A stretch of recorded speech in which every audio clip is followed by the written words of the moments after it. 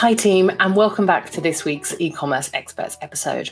Firstly, a huge thank you to everyone who has liked, commented, subscribed, or messaged us so far on the series. We've really enjoyed making it. We're going to keep bringing you this content every single week with brand experts to hear exactly what they do, what works for them, what doesn't work for them, in the hope that you can take a couple of pieces of information, a couple of key takeaways back to your business. And the next couple of episodes are super exciting. This week, we have Jessica from Kimai joining us. Now, not only is she Forbes 30 Under 30, but she's also founded this ethical diamond company, which is really interesting for the simple fact of they lab produce diamonds. We particularly focused this week on the Meghan Markle effect and what it was like for them getting to that size, Meghan Markle endorsing their brand, how they have tried to replicate that and what has or hasn't happened as a result. So I hope you find this one as interesting as I did. Without further ado, here she is.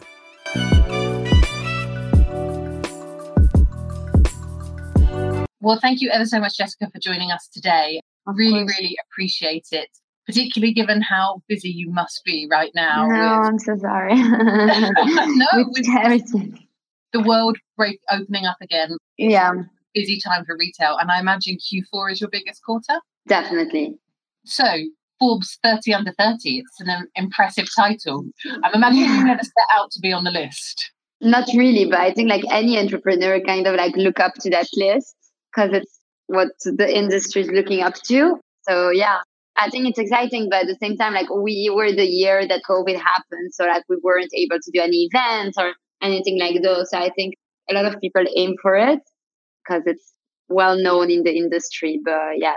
Definitely. You'll have your time. So when you in Sydney set up Kimai, were you going in there planning to disrupt the industry, or how did it come about? Because not many 20-somethings decide I'm going to set up an ethical diamond business. It's unique. Yeah, I think definitely that was the goal because Sydney and myself, we both come from diamond and trading families and jewelers. So we've always been around diamonds and jewelry, always seen firsthand kind of like the importance of it because jewelry is very emotional. It comes with a story behind the memory of a person, of a moment, etc. But at the same time, it also made us at the forefront of all the controversies from blood diamond to child labor. We really just felt that many industries were evolving with us as younger customers, but that industry was one that has never evolved with us in terms of transparency, in terms of like marketing, the way they talk to their customer, always targeting men, etc. So our main goal was how can we keep that importance of jewelry and make it more transparent, more ethical, and more relevant to us as younger customers today. So that was definitely how we started the brand. The main mission, and it still is our mission, is really to change that industry mindset, change the way the supply chain, and educate the customers. Amazing. So just for those of us that don't know, can you muse us on what the difference is between a lab-grown diamond versus a mined diamond? Yeah, of course. So basically today, thanks to technology, we're able to reproduce the mining environment in a lab. And actually a diamond is made 100% out of carbon. And by reproducing the environment, which means it starts with a carbon seed and we grow it in a high pressure and high temperature environment, we're able to grow those diamonds in the exact same way as they would under earth, but in a more controlled environment, meaning that those diamonds are chemically and physically identical. It's impossible to tell them apart. Even a diamond trader or a certified gemologist won't be able to see a difference. And yeah, there's only one very specialized machine that can differentiate one from another. But it's important to note as well, for example, the FTC in the US has changed the definition of a diamond by taking the word natural out of it, really showing that like a lab-grown diamond today is a diamond. Wow, that's amazing, actually, that only one machine can tell the difference. You would have thought, like anything else that is chemically produced, that you would be able to identify the difference. So that's really quite special. Is it, I appreciate that I've seen an interview before where you mentioned that a typical diamond will exchange hands 10 times before it gets to its owner. And there is the huge ethical piece around people who are mining diamonds and workers' conditions. Is there any other sustainability benefits of a lab-grown diamond over a mined diamond? The main points are definitely like, firstly, the environmental impact. So in order to get less than 1 carat rough diamond, you need to dig deeper and deeper nowadays, relocating complete population and really leaving a huge hole on earth. Then secondly, as you just said, like the social impact is huge as well, because like children are working in mines, they're very poorly paid. There's a lot of issues like with blood diamond. Although there's new regulations that came into place, there's a lot of loopholes and it's very hard to control.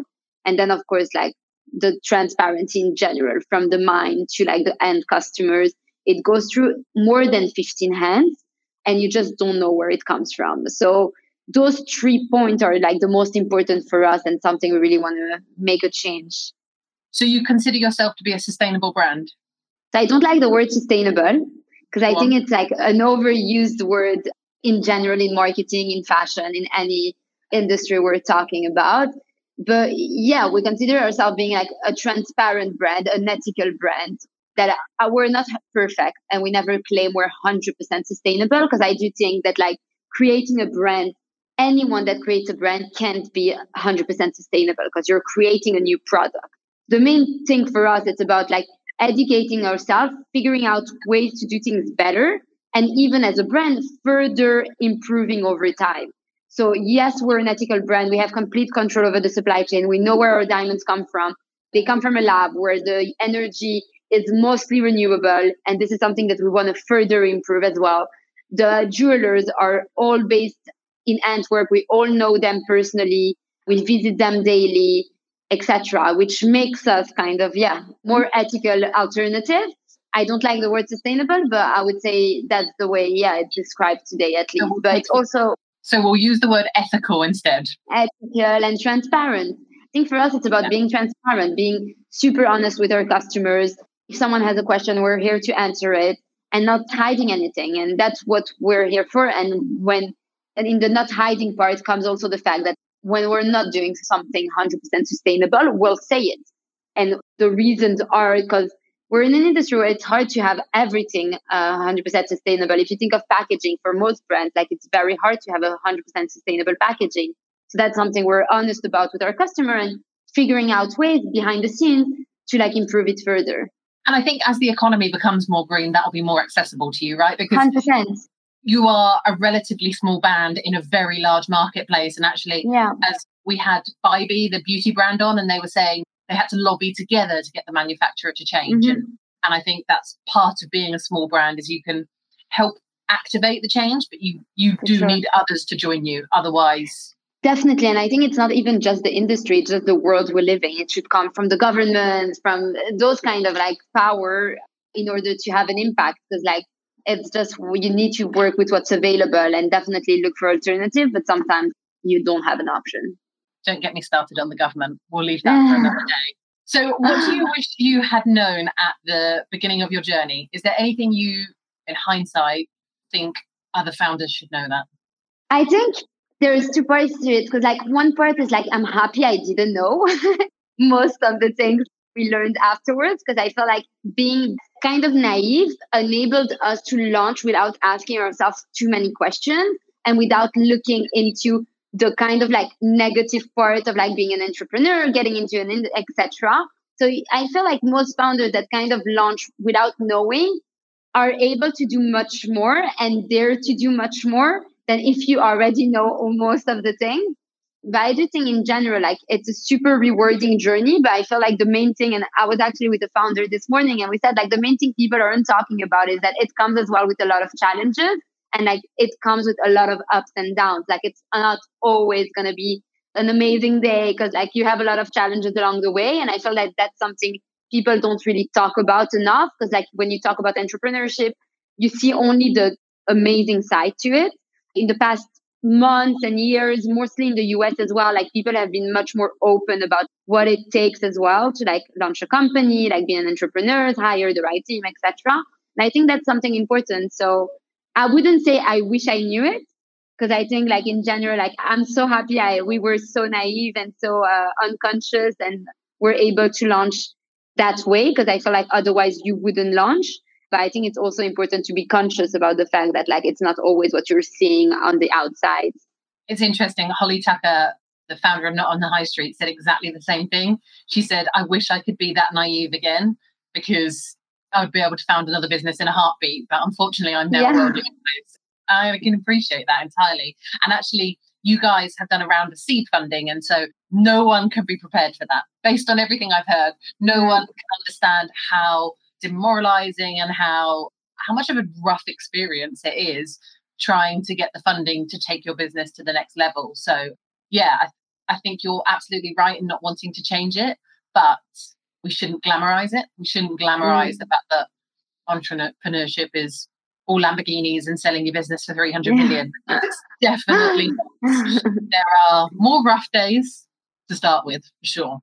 So I jested with you at the beginning of this just before we came on air, but Meghan Markle, she put your brand into the stratosphere. And Emma Watson, actually, let's give Hermione Granger some credit. Has that level of influencer helped? Has it helped brand, or is there a measurable way of tracking how that's impacted your sales? For sure. So I think like there's a difference between influencers and a Meghan Markle. I think like those are two completely different things, because we in general as a brand don't do much gifting. We don't do much influencer strategy, as people would call it, just because like our product is expensive.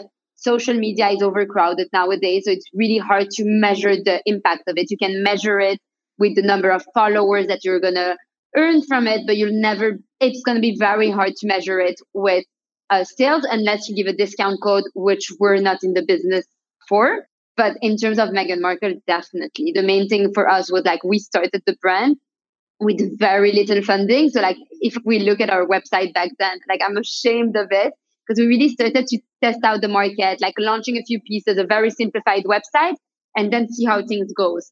At the beginning, it was really just friends and family trying to like make a name for ourselves, but really in a super small community without having money to spend on marketing. And so our only strength at that point was really getting in touch with the right people. So like talking influencers, celebrities, and doing so by hustling, figuring out the right email, the right contact, sending emails, telling them about our story, etc. And so at that point, like Meghan Markle, when she wore our pieces, it was only 2 months after our launch. So yeah, so like we didn't have anything before. It was really like friends and family, some small sales.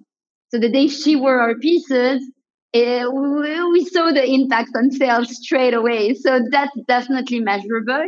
But in general, I think it's trickier usually to measure it. And that's why I say like there's a huge difference between like any influencer and a Meghan Markle kind of impact.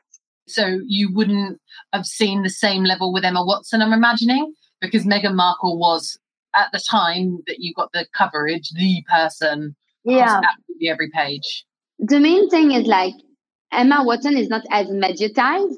Meghan Markle is super mediatized. And there were a few impacts. Firstly, it's like she's super mediatized, like everything she wears is going into press. Secondly, it was the first event she went to with her baby bump. So even more mediatized than usual. And thirdly, in the fine jewelry and fashion industry, lab-grown diamond has been a topic, but like still very unknown. And back then, like most people never heard about those diamonds, and a lot of people were still questioning it. And it's the first time that royalty was seen wearing lab-grown diamond. So there were those three kind of aspects that really pushed it even further. And Emma Watson, she's amazing. Like for us, it's a great accomplishment to see her wear our pieces, but she's not as mediatized. She's more behind the scenes. So like if someone knows she's wearing our pieces, it's through like maybe us reaching out to press to let them know rather than like it's coming straight away from her. That's really interesting. And it's good to know that that's how you use it, because I think it's a piece of, I mean, not true influencer, but it's a piece of influencer strategy that not everyone knows. Not everyone realizes that the way you get that coverage is by telling the press. For sure. Yeah. Whereas the majority of the time, they wait for it to come to them and they expect the press to have done the research. And equally, it's great that you go out and reach out to these influencers to work with you beyond gifting. I think you say you don't have a core influencer strategy, but the fact that you reach out to partner with the right people is, again, the right approach. Definitely. No, Meghan Markle, she bought the pieces because like she can't accept gifts. But in general, I think in general, it's about figuring out ways to get the word out there. And definitely press loves seeing famous people like wearing your brand. So it's a great way to create a story. And you need to like feed them with different stories all the time. So it's all about, figuring out what's going to work at what time. Personal question. How did it feel for you 2 months after launching to see the biggest female celebrity in the UK wearing your pieces? Honestly, I think for like a week we were in a bubble. Like I didn't understand what was happening to us because like my co-founder was still in her full-time job and the team was me and her. So we delivered the pieces. We were like, okay, she's gonna wear them. So like every day for a month, and that happened a month after our launch. And like every day for a month, we were Googling Meghan Markle. Where is she? we're waiting for it. And at the same time, you have hope, but you don't know if she's gonna wear them. At one point, we're like, okay, let's make, so we don't have inventory. Everything's made to order. So we're like, let's make some stock just in case she wears them. Like, okay, let's make 7 pieces. We never know if she wears them. And then when it happened, we were in a meeting and then we get a notification on Instagram. I think like one of the news outlets tagging us with Meghan Markle in the same sentence. And I become blank. And like, I'm like to my co-founder, to Sydney, I'm like, we're in a meeting talking to someone. We just couldn't talk anymore. And then what happened next is like we had a lot of sales and like we needed to fulfill it. And we were the one doing all the logistics. We were the one packing, sending it to customers. So I think it was a month of sleepless nights, but at the same time exciting. And at the same time, we just didn't understand what was happening. That's amazing though. And it's a lovely story. It's obviously a moment that will stay with you forever because it had such a profound impact. Did Sydney get to give up her job after that? Yeah. Definitely straight away. Wow. That's another milestone then. You know, you had 2 full-time employees from that point onwards. Yeah. Wow, that is such an amazing story. Now you're doing engagement rings and you're starting to branch out to perhaps potentially more expensive, more emotive pieces. How do you manage to hold the customer's hand through that journey online? Because without getting the opportunity to try it on in store, you're asking for them to spend quite a lot of money. Definitely. And to be honest, we didn't plan on launching engagement ring that early on.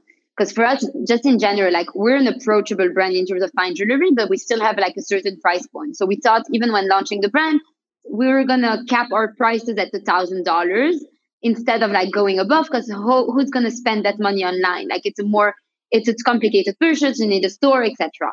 And actually launched pieces above $1,000 and they were performing super well. And then when COVID hit, what happened is that we got a lot of demand for engagement ring. Firstly, people are becoming more and more conscious. So we were really looking for an alternative, which is lab-grown diamond. Secondly, most stores were closed. So most people didn't know where to go for engagement ring because all those big brands don't have an online presence. And actually, in terms of lab-grown diamond, our role is to educate the customers. And in terms of education, we thought, okay, it's easy to educate them with more affordable pieces. Engagement ring is going to be a trickier one. Like it's going to come much later down the line. But actually, the industry has moved much faster than expected. There's more education about the topic and demand came in. And that's how we took the decision to like launch it almost a year ago. But the main point with us, and I think why people trust us in making those purchases online, is that we offer a service. We're not just here, like go on the website, figure it out for yourself and purchase it. What we do is we get on calls with customers. We make it like, for us, what's important is really the personal relationship with our customer. We want to know them. Like, what are they looking for? If it's based on budget, on wants, on design. And we're here to like walk them through the entire process. And it's a very personalized process. And we can create engagement ring bespoke that aren't on our website. So I think in general, like our customers, why they trust us so much, it's also because we are super approachable. They can call us, they can Instagram DM us, we'll answer them. Like, we'll meet up with them if needed. If we're in Paris, we'll meet up with clients in Paris. If we're in New York, we'll meet up with clients in New York. And really want to keep that personal kind of touch, which is super important. That is really important. And it's unheard of because it's exemplary customer service. You're going out of your way to meet up with them in cities you're not necessarily in. It's a lovely personal touch. Do you think it's going to be feasible as you grow to continue? Definitely. The main thing is like, most of the sales of engagement ring we've done then online. So like the Zoom kind of like side of things, people are getting used to it and people are getting used to spend much bigger average order value online. So we're seeing that switch already impacting people's purchasing straight away. But over time, having like stores in our main key locations is going to be important as well, like to meet clients for those that aren't as comfortable as others to purchase online. and continue with those one-on-one meetings is going to be a key part of our business. Yeah. I've got to ask as well, what courier do you trust with your jewelry? Because I imagine returns and lost items could make or break a business like yours. Yeah.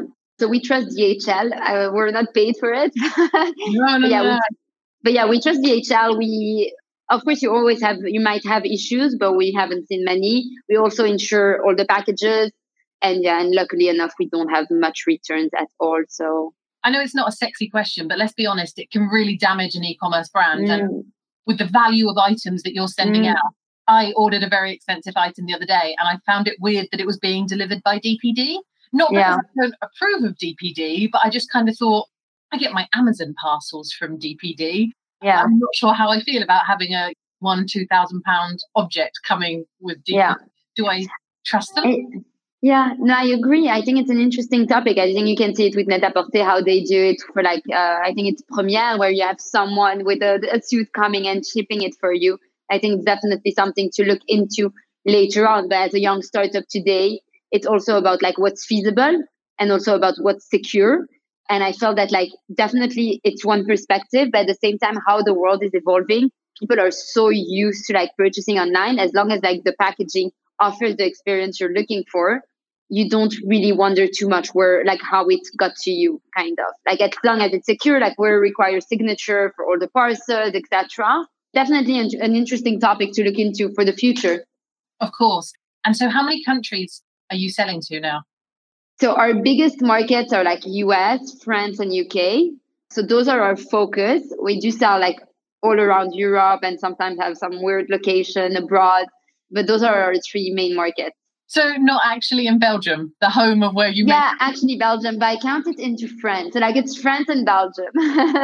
To be fair, it's diamond home of the world. So I could understand if you didn't sell there because there might be a slight biasness towards the archaic, traditional mined diamond. It's just interesting because I thought it was fascinating that you're in London and actually where it all goes on. It all happens in Antwerp. Exactly. So your website talks quite a bit about transparency. You touched on it earlier. How important do you think transparency is to a consumer today? It's key. I think it's definitely key. What I often say is we're the generation that wasn't conscious. We learned and are still learning and are educating ourselves. And it's becoming more and more important for our generation. But for the younger generation, I feel old saying it, but the younger generation, it's not even a question. That's what they're looking for. They want the answer. They have access to all kind of information in a second. And they just want the answers about where their things were made, where it's coming from, etc. What we're seeing is definitely going into the engagement ring market. That's where it's the people that come to us for engagement ring. They came to us firstly for the lab-grown diamond aspect and therefore transparency, sustainability aspect. Secondly, definitely for everything we're offering on top of it. But you wouldn't make that kind of purchase if you weren't interested in the transparency aspect of your piece. I agree. And actually your generational point, I think, is very on point because actually you're right. We can find our parents come from a generation where they couldn't find everything out at the click of a button. We can now find out how ethical a business is, how they treat their staff. I mean, look at the recent Brewdog scandal. It's a classic example. There's so many. Yeah. It doesn't take 2 minutes for that news to get out. Well, thank you ever so much for your time. I really appreciate it. We always end with the same kind of question, and that is, what's your favorite e-commerce brand right now, other than Chimay, of course? Of course. I have so many, but I think one, because they just launched their new campaign and I think they're doing amazingly well. It's called Aimé Léon Doré, which is a New York-based brand. They also have a store in New York. And their art direction is so on point and really, really inspiring what they're doing. But then there's loads of small businesses I love. There's a brand called Riley Studio in London. There's a brand called Gia, which is non-alcoholic spirit in the US. Crown Affair, which is for hair care. I'm looking at all those young female founded startups that I really look up to. Female founders are the way forward. Yeah. I love it. And if you could ask our next guest on our podcast one question, what would it be? So my question would be, how do you keep sane with everything happening? How do you do it? I like that. I think that's a really good question. Ironically, Dave's question, the one before, was where is your favorite place? Where's your favorite place in nature? Like, where is where is it? Where is your favorite place in nature? So last year I went for like a 3-day trek in France in the mountains, and that was amazing. Yeah. Oh, yeah. Okay, that sounds pretty beautiful. Super nature, because I think like beaches are super nice as well if you're on an empty beach. Like being in the mountains in the middle of nowhere, it's like meditation. You didn't know this, but that was the perfect answer because Dave is the founder of Alpkit. No way. Yeah, genuinely. Yeah, he founded, which is a sustainable, very ethical brand that offers low value outdoors equipment and outdoor clothing. Amazing. So hilarious that you then said the Alps. I'm going to tell him that and he'll love it. Thank you so much for having me. No, I really appreciate your time. I can't imagine how busy you are, but please say hello to Sydney for us. And I hope you have a really good, productive afternoon. I will. But thank you so much. And hopefully we'll meet in person one day. Yes, please. When you launch that store, I'm there.